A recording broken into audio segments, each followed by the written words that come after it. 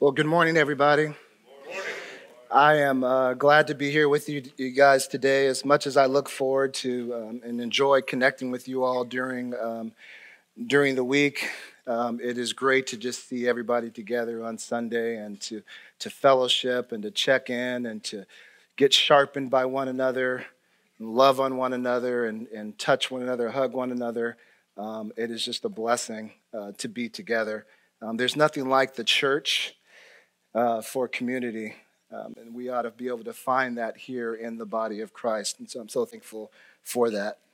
Well, I have a lot I want to share with you today, so we're going to jump right in. We're going to be in the book of Phillippians. We're going to be going to chapter 4, and I'm going to teach on the subject today, working through conflict. Working through conflict. I know everybody's excited, right? Oh, yay. Let's pray, and then we'll read it together. Father, thank you, Lord, for the word of God. Thank you, Lord, that it gives us direction. It is a light to our paths, God, and it allows us, Lord, to know exactly what it is that you want us to do and how you want us to live. God, I pray, Father, that you go forward in this message, Lord, and in our time together, God. Give your people what they need. Do, Father, what only divinity can do. In the name of Jesus Christ, we pray. Amen. And amen. Years ago, I worked for a tech company in Santa Clara. I worked as an IT manager for a small company which had a really big reach.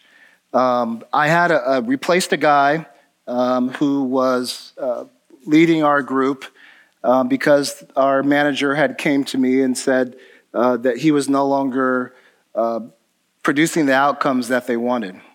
Now, I'm 23 at the time, I believe, and I don't really know what all that means. I just know that she's mentioned this thing to me. So one thing I did know is that I like to make sure I do the right thing. And so ended up doing is first question I asked her is, what does John think about this? What's going with John? Is John leaving?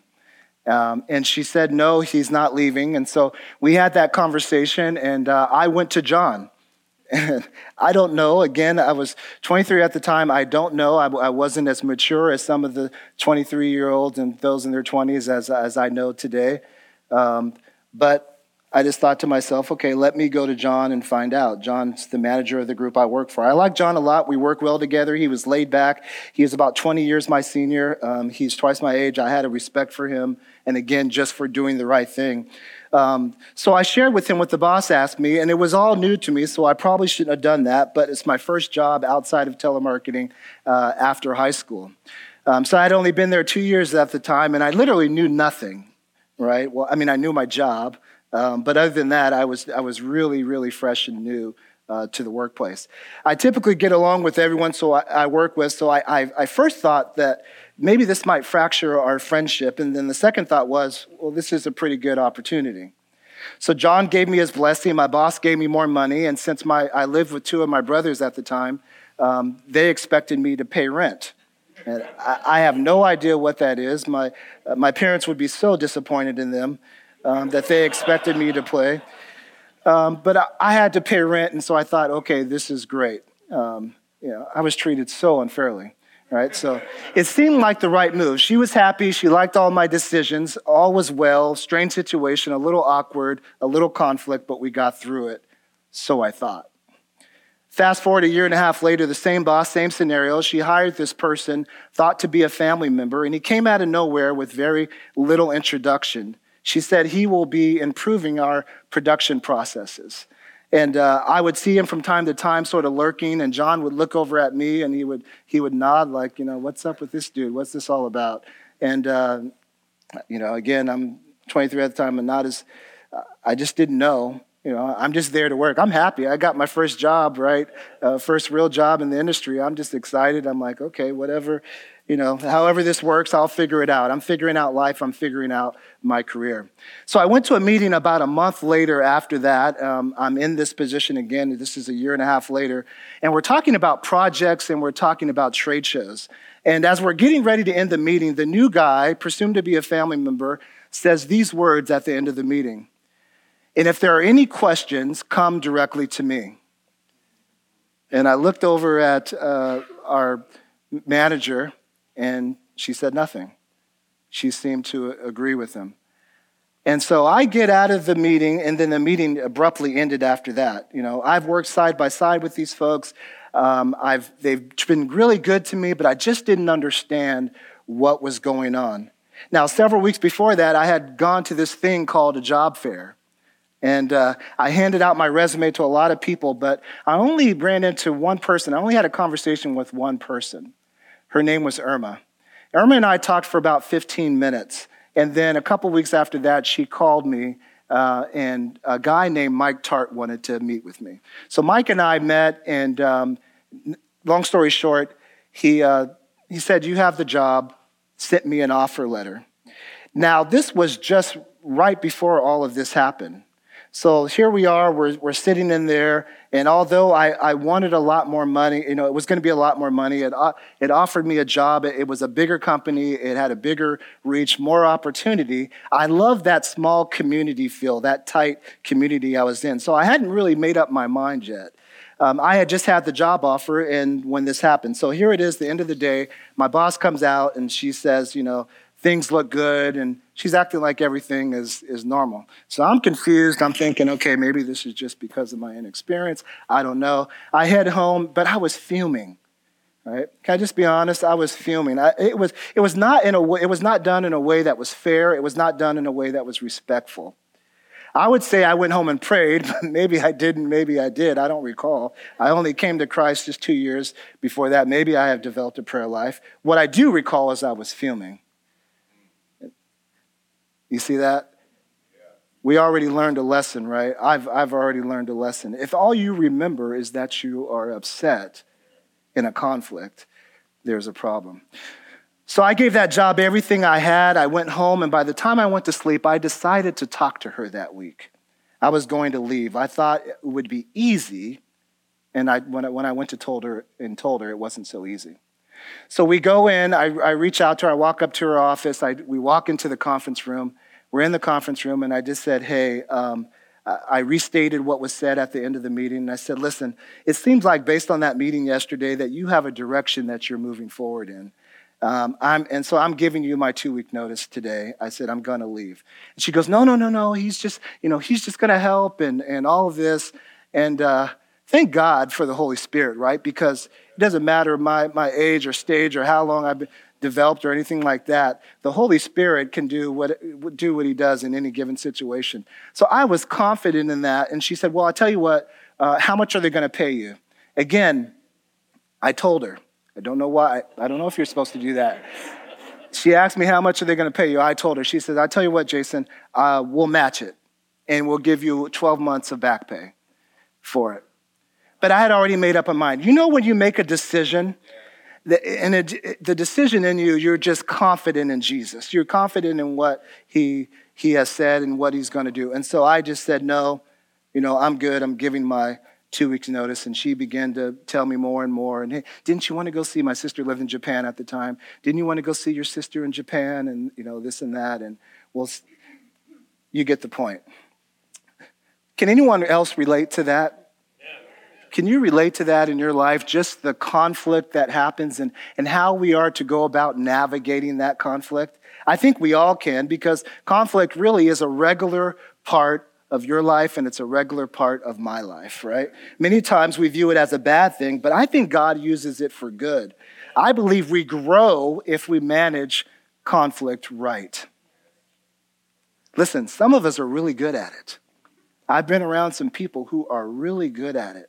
However, for most, managing conflict is a challenge. Some of us were not taught how to do it, right? If you think about the household you grew up in, and some of us had really poor examples, right? We heard slam doors. We heard the silent treatment. We saw toxic ways of making up, which really wasn't making up. It was just throwing it under the rug. Others, you winged it, and you're behaving and handling things like you were a child, like you were a kid. It's not working for you, but you don't know any other way. So as a result, some of us flee from conflict. And what do? We ignore the situation, right? Some of us assume we're right all the time. Got anybody like that around you who just thinks they're right all the time? Some of us fight and we name call because we've developed this defense mechanism. Some of us assume that the other person or the other group are that they're wrong. Some of us just want to be in control. We think apologizing no longer puts us in a position of control, so we don't apologize. So perhaps you're sitting here today and you owe someone an apology. Some of us just want to be heard, but the problem is we don't want to hear other people.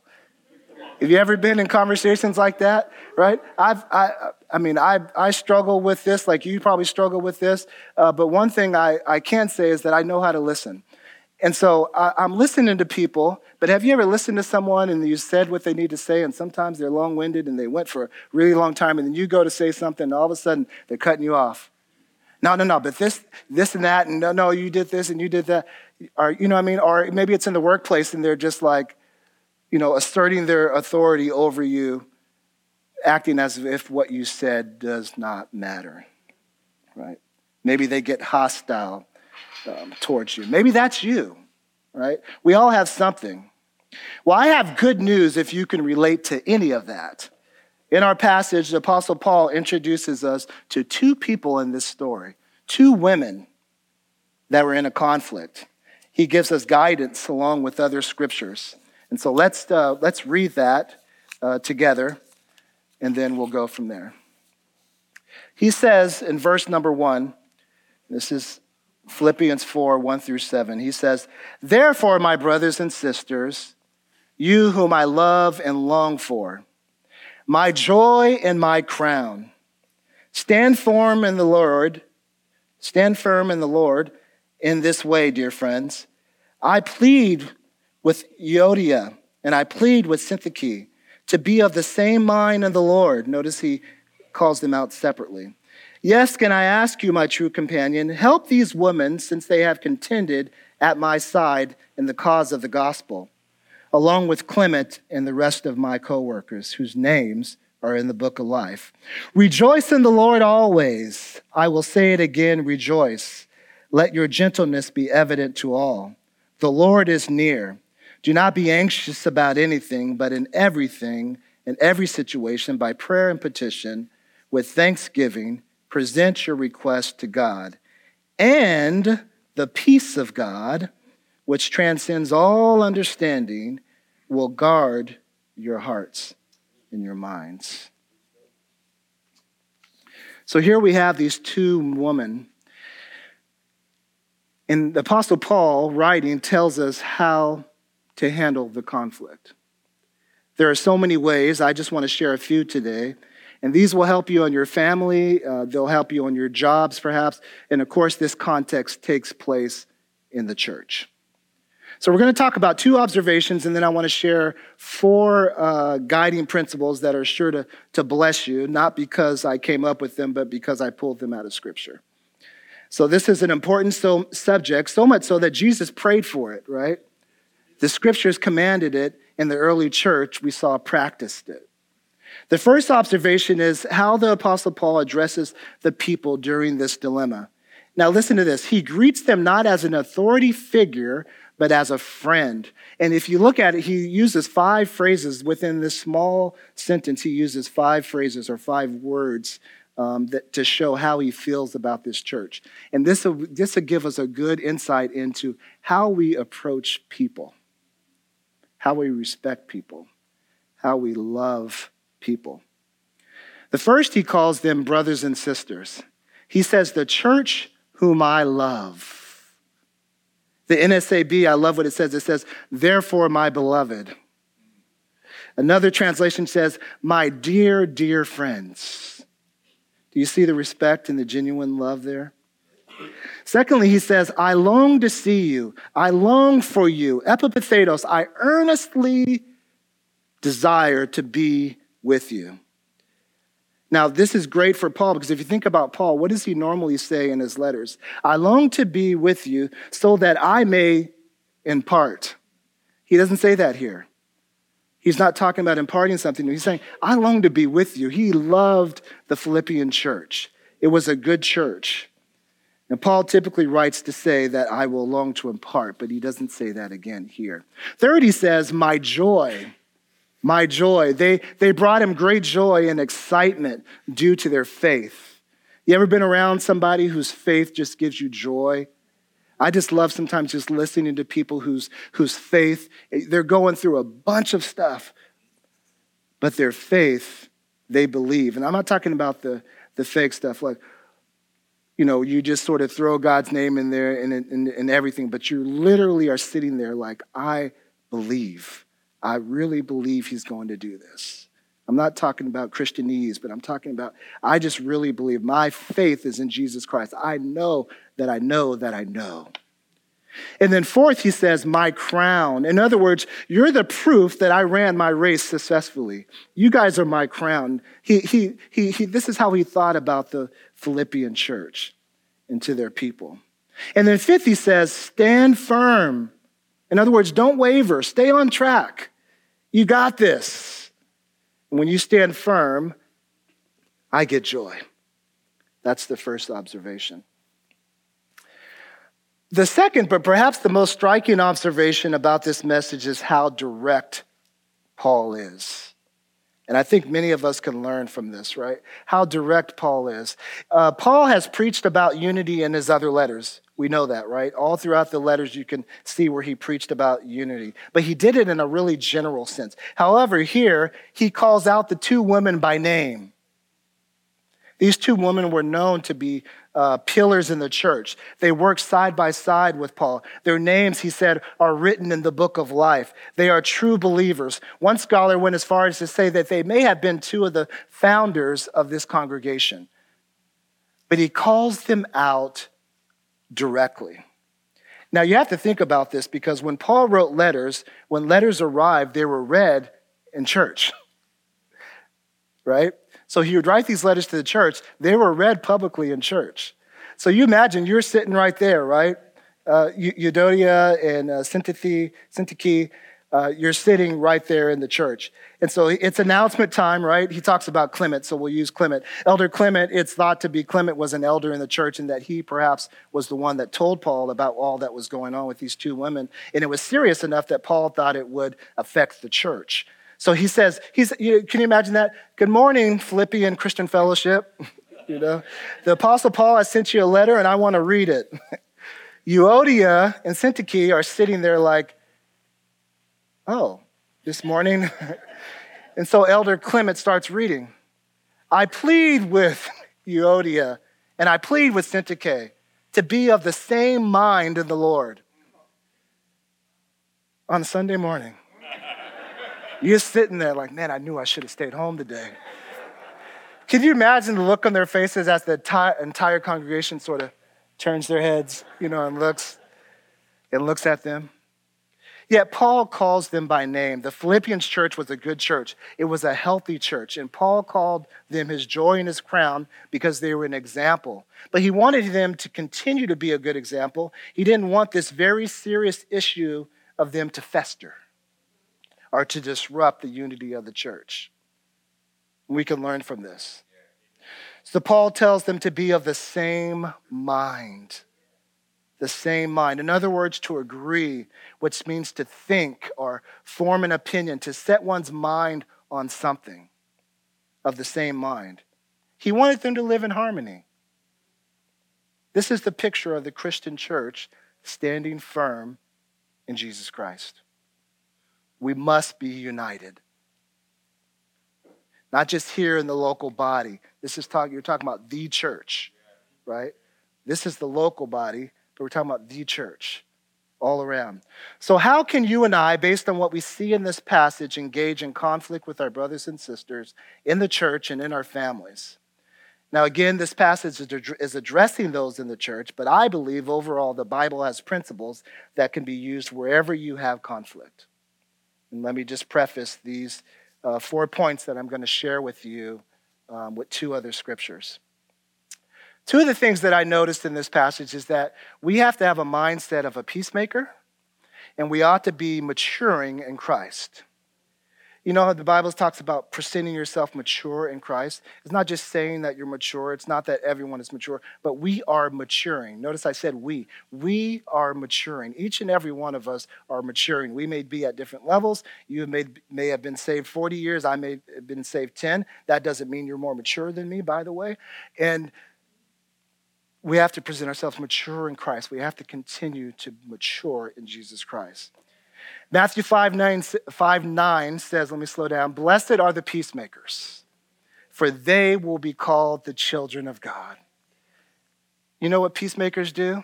They nip conflict in the bud. They address it right away. It's so important that Jesus says in Matthew 23 and 24, look at the screen with me. He says, therefore, if you are offering your gift at the altar, and remember that your brother or sister has something against you, leave your gift there in front of the altar. First go and be reconciled with them, then come and offer your gift. What does that tell us? I don't want to be too literal because I know that not everything translates. But that tells me that perhaps some of us, when we came in today, it's probably something that we should have done or that we should be doing. Maybe we should be on the phone. Maybe we should be out in the courtyard pulling someone aside. Maybe it's in your family and you got to go there after church today. He says, do it quickly. Don't let your anger build up. I didn't handle everything right in the story that I shared with you. And my age can't be an excuse at that time. I didn't handle it right. I was angry, and that anger turned into resentment. And if I wasn't careful, that resentment can turn into a very bitter person. So let's not let it fester. It's a serious issue. I know it's not a fun topic, right? But hey, this is something that we have to learn. It makes us better. It builds character in us. The second thing is we talked about maturing in Christ. Maturity in 1 Corinthians 13:7, I love what it says here. It says, when I was a child, I spoke like a child. I thought like a child. I reasoned like a child. If you're wondering why I'm doing that, I'm not doing sign language. That's the way I remember Scripture. So he says, I spoke like a child, right? I reasoned like a child. I thought like a child. I reasoned like a child. But when I became older, I put away childish things. Some of us are still fighting like kids. You want to have a physical fight in the workplace.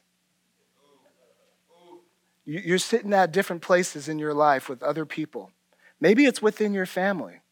Maybe it's with a parent. Do you know that we only have our parents for so long? Do you know you only have your brother for so long? You only have your sister for so long? I'm talking about your immediate family. But the same goes in the church. You only have your brother for so long. You only have your sister for so long. Whether that's separation by they move away, or whether they're right here with you and life is just happening. It's not worth it. We need to resolve the conflict. And listen, as easy as I can preach it, it's much harder to do it. And I understand that. But he says, when I became a woman, when I became a man, I put childhood behind me. So what are some ways in which we can do this? I'm just going to give you some practical ways. And listen, there's so many different ways that you can look at this, but I'm going to give it to you out of this scripture. I've shared a few others with you. The point is that you do it. All right? The first one is, and we see it right there in the scripture, in verses 4-7 is where we're going to get, where Paul sort of leads us. He says, rejoice always. Rejoice always. Just continue to rejoice in the Lord. And as you rejoice, some of that stuff will just sort of fall off. And then as you address it, right, as you're direct about it, as you're quick about it, you'll address it. But rejoice always. This is something that we ought to do. I love what Chip Ingram says. He's not talking about not just putting up with one another. He says, don't just the body of Christ shouldn't just put up with one another. He says our unity can't be superficial. It must be from the heart. I love that. It can't be super. How easy is it to use your Christianese and use a few scriptures and say, oh, no, I'm good. Yeah, I'm good. Yeah, oh, I don't have anything against her. And as soon as she walks past you, right? As soon as he walks past you, you see him and you come out of your office and they're come walking by and you're acting like you dropped your keys or something. You can't even look at them, right? In the workplace. God forbid, that's in the workplace. What about the church? We can't act like that. We can't be like that. We have to be honest. We have to be willing to apologize. We have to be willing to say, listen, I'm hurt because, when I shared with you, I told you that was for you and me. And you went off and told it to someone else, right? We have to start, I don't want to seem very psychology-oriented, but we do have to talk through how you feel about it, right? I am hurt because, right? I felt disrespected when you said that in front of my team. Remember my story? I felt disrespected when you said that in front of the team. You could have just came to me on the side, right? I sense that this is bothering me because and listen, sometimes you have to just say, and if you don't know, it could be me. It could be me. But I'm just bringing it to you because it's bothering me, and I don't want it to come between us, right? But it's bothering me, and I have to mention it, and I have to say something about it in a respectful and in a loving way, right? So rejoice always. Secondly, he says to be gentle, right? So ramp up our gentleness. You know what that means? For some of you, it's the tone that you use when you talk to people. It's the tone that you use. Some people have first of all, some folks don't have a filter, and some just use a tone that's condescending, or a tone that's rude, or perhaps a tone that I feel like I'm standing in front of my mom. I feel like I'm 10 and I'm standing in front of my mom because of the tone that you're using with me, because of your attitude towards something. So ramp up the gentleness, right? I'm sorry I should have gone to you first. I'm sorry I shouldn't have talked bad about your husband or whatever. I'm just sort of thinking, I'm sorry I joked about this or that. Whatever it may be for you. Try to change your tone and try to change your verbiage. You always. Yeah.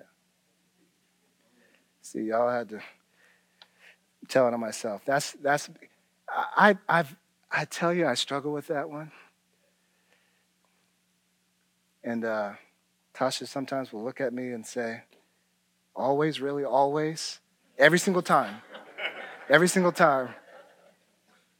Can I just tell myself a little bit? You always do this or that. There's a few ways to be gentle in how we talk and how we approach people and what we say to them. Number 3, rebuke anxiety. Rebuke anxiety. Right? In the word there, this is all in verses 4 through 7. You can see it. Rebuke anxiety. So, we get anxious sometimes and things start to come on and that makes us act like a totally different person. So you just have to be careful with that. And as that comes into your life, right? For some of us, that's more so than others. Maybe you're a really anxious person. That's something that you've struggled with throughout your life. Whatever it may be, just recognize it, right? It's no need, like, for instance, there's no condemnation. So if you're here and you're like, man, so far all 3 of these relate to me. That's fine. Work it out. Do what the scripture says. Start doing it. And that's all God asks for us, right? It's other people that ask you to be perfect and ask you to, no, gosh, see? They think that one thing that you did or that one mistake that you made many mistakes, but the one that they saw, they want to blow that up. God doesn't do that. God says, here's my word. Here's how to do it. Walk it out. Walk it out. And then number 4, it says, relieve the situation through prayer. You see in that verses 5 and 6? Through prayer and supplication, present your request to God. Relieve the situation. There's so much that can fall off of a conflict that you have with another individual or with another group or whatever it may be that prayer just handles.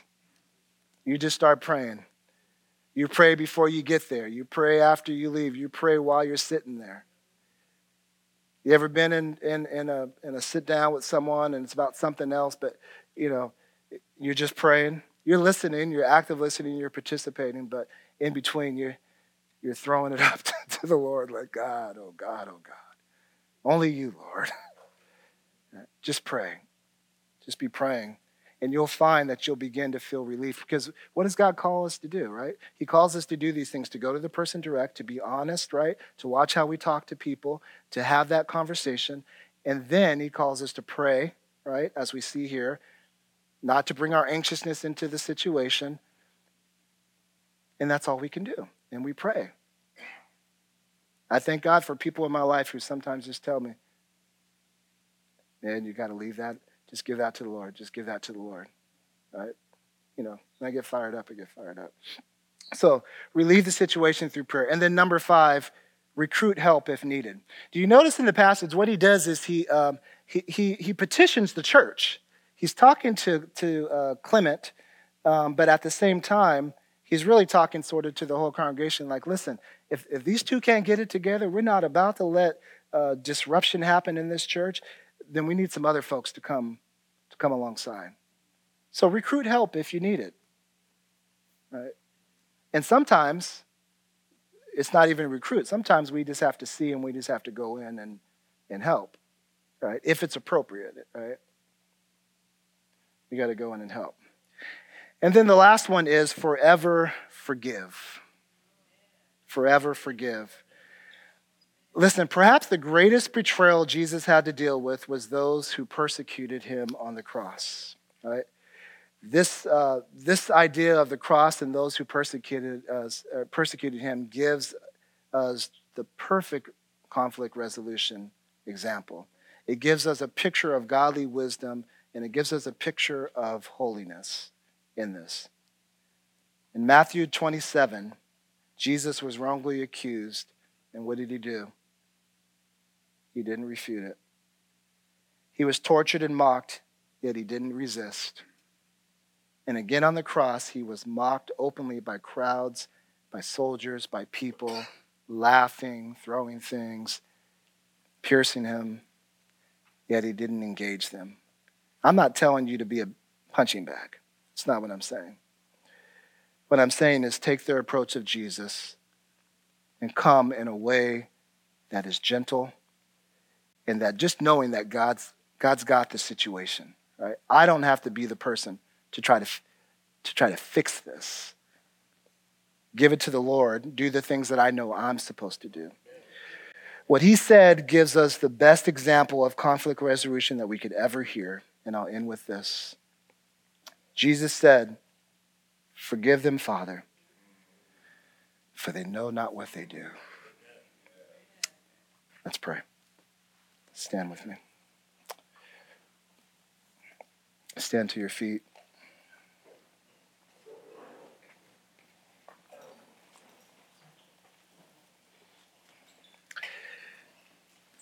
So you bow your heads with me. And as you bow your heads, I just want to pray for each and every one of us, for all of us really, on how to handle conflict in our lives, in our families, and in the church. But I specifically want to pray for those of you who are in a battle right now, who are struggling right now.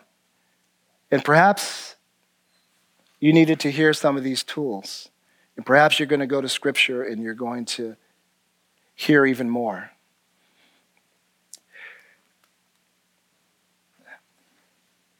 And see, and God will give you what it is that you need to do. But I want to pray for each and every one of you today who you're in the middle of it and you're just saying to yourself, I'm not quite sure what I'm supposed to do next. Perhaps it's a long-term conflict. Perhaps it's recent. And perhaps it's something that has just happened and maybe it's happened a long time ago and you haven't dealt with it. Maybe you need to make a phone call. Maybe you need to have a 2-minute face-to-face just to say, I'm sorry. I don't understand it all. It was a confusing time for me. But I don't want this to be between us. If that's you, every head bowed, every eye closed, please. If that's you, I would love to pray for you. Just slip up your hands and let me know who you are. Amen. I see your hands.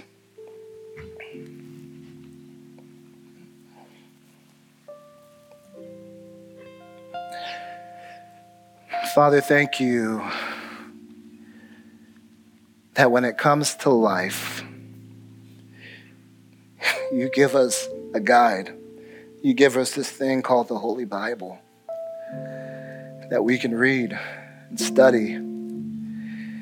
But more than reading it and studying it and preaching it, you want us to live it. You want us to walk it out. Lord, I pray for every man and woman, child perhaps, that raised their hand. God, that you would show them how to handle the current conflict they're in. That you would show them how to handle perhaps that old conflict, Lord. That you would just help them to recall how they have handled it in the past. And perhaps they need to go and say, I'm sorry to someone, Lord. I pray, Father, that it be a godly response. I pray that you would give them the words to say. And I pray that you would give them the words not to say. Allow them to know what not to say. I pray, Father, that they wouldn't make an excuse. They wouldn't justify. But that they would simply say either they're sorry or they recognize their part in this. They should have done what they've done. Whatever it is you call them to do, God. But I pray, Father, that it's done as the Apostle Paul laid out for us, God. I pray that you would give them a confidence in going to the person or the group. I pray, Father, we see in your word, Lord, that a lot of this was done face to face. And if that's not possible, perhaps a phone call, maybe a Zoom is better so I can see your face. I don't know, God, but I pray that you'd give them what they need, Lord. I pray, Father, that the words of this scriptures, Lord, would come to life, Lord. As you said, Lord, when you passed, you said, forgive them, Father, for they know not what they do. You gave them the benefit of the doubt. You loved them. You were kind to them. As your Apostle Paul said, Lord, my beloved, my crown, my joy. At one point we were okay. And I just want to get back there, or at least mend the issue. God, heal a heart today. Mend someone today, Lord. I pray, Father, that by this one step, their whole life would change because they are now addressing those issues in their life instead of walking away, running, or burying them, or ignoring them. And for all of us, God, I pray, Father, that each and every one of us, Lord, would come to the realization, Lord, that this is a command. And you call us to do it. You give us examples. And so there's no excuse. It may be hard. It may be challenging. But we want to be obedient to the word of God. Be with us, God. Bless us, God. And we trust you for the outcomes. In Jesus' name we pray. Amen and amen.